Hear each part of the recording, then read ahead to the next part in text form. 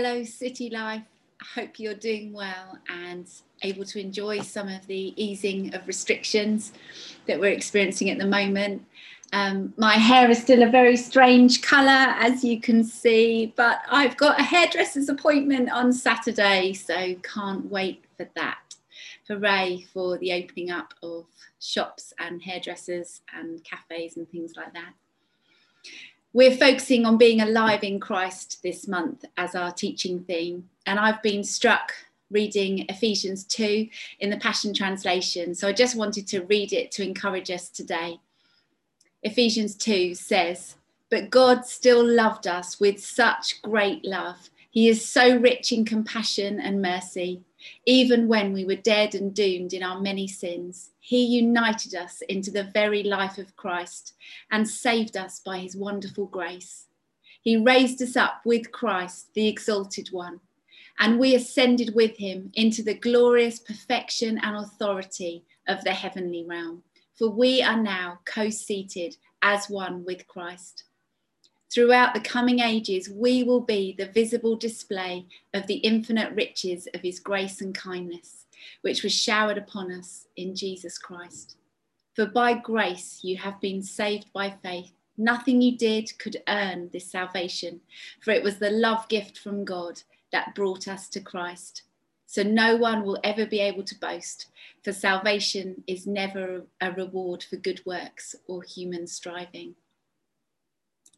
So the good news today is that God has united us with Jesus when we received this love gift from him, which was Jesus dying on the cross for us. We've just celebrated that this Easter time so that we could know and experience forgiveness, healing, eternal life.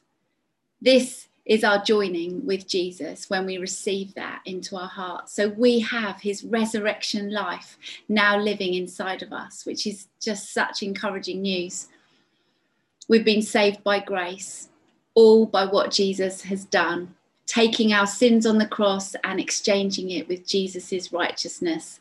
So there's no longer this needing to earn love from God, etc., but we can just receive it. It's a grace, it's a God gift. The other encouraging thing about this scripture, which shows a little bit more about what it means to be united with Jesus, is it shows that we are co-seated with Jesus in the heavenly realm and we have authority, which to me just reaffirms that we are royal sons and daughters. And God is inviting us to see our lives and those around us from a heavenly perspective. This is our position in Jesus.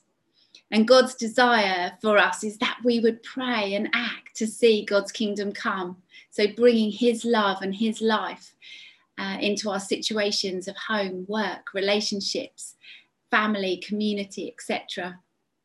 And as I've been mulling on this scripture and thinking about this, I was looking outside my window and I could see some birds soaring really high in the air, just circling, 3 of them. And they were getting that aerial view of the landscape. And sometimes it can be hard for us to step back and be reminded of our heavenly position, that aerial view, if you like, that authority that we've been given in Jesus. That perspective that God wants us to see and live from, rather than getting busy in the detail and in the challenges, maybe in the detail of the day from an earthly perspective. So I've been challenged myself to pause, to take a moment, and at the start of this day to bring the things that I'm concerned about to God and ask for that aerial view, that heavenly perspective on my situation and my day. And as I did that, I saw a picture of his huge hands holding the earth.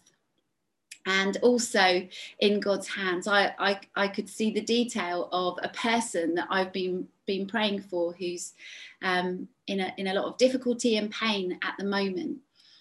And in seeing, in the sense of that picture, what it brought to me was just that sense of reassurance, of comfort, of peace, that God holds these things, the bigger things, but also the smaller details of the things I'm concerned about in his hands. And I can surrender them to him, and I can trust him.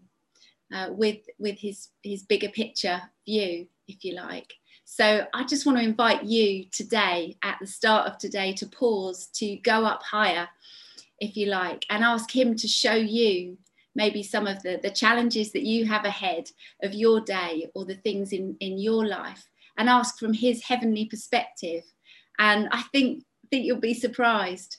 And may you be reminded today that you are joined to Jesus, and you can share his heavenly perspective. God bless you today.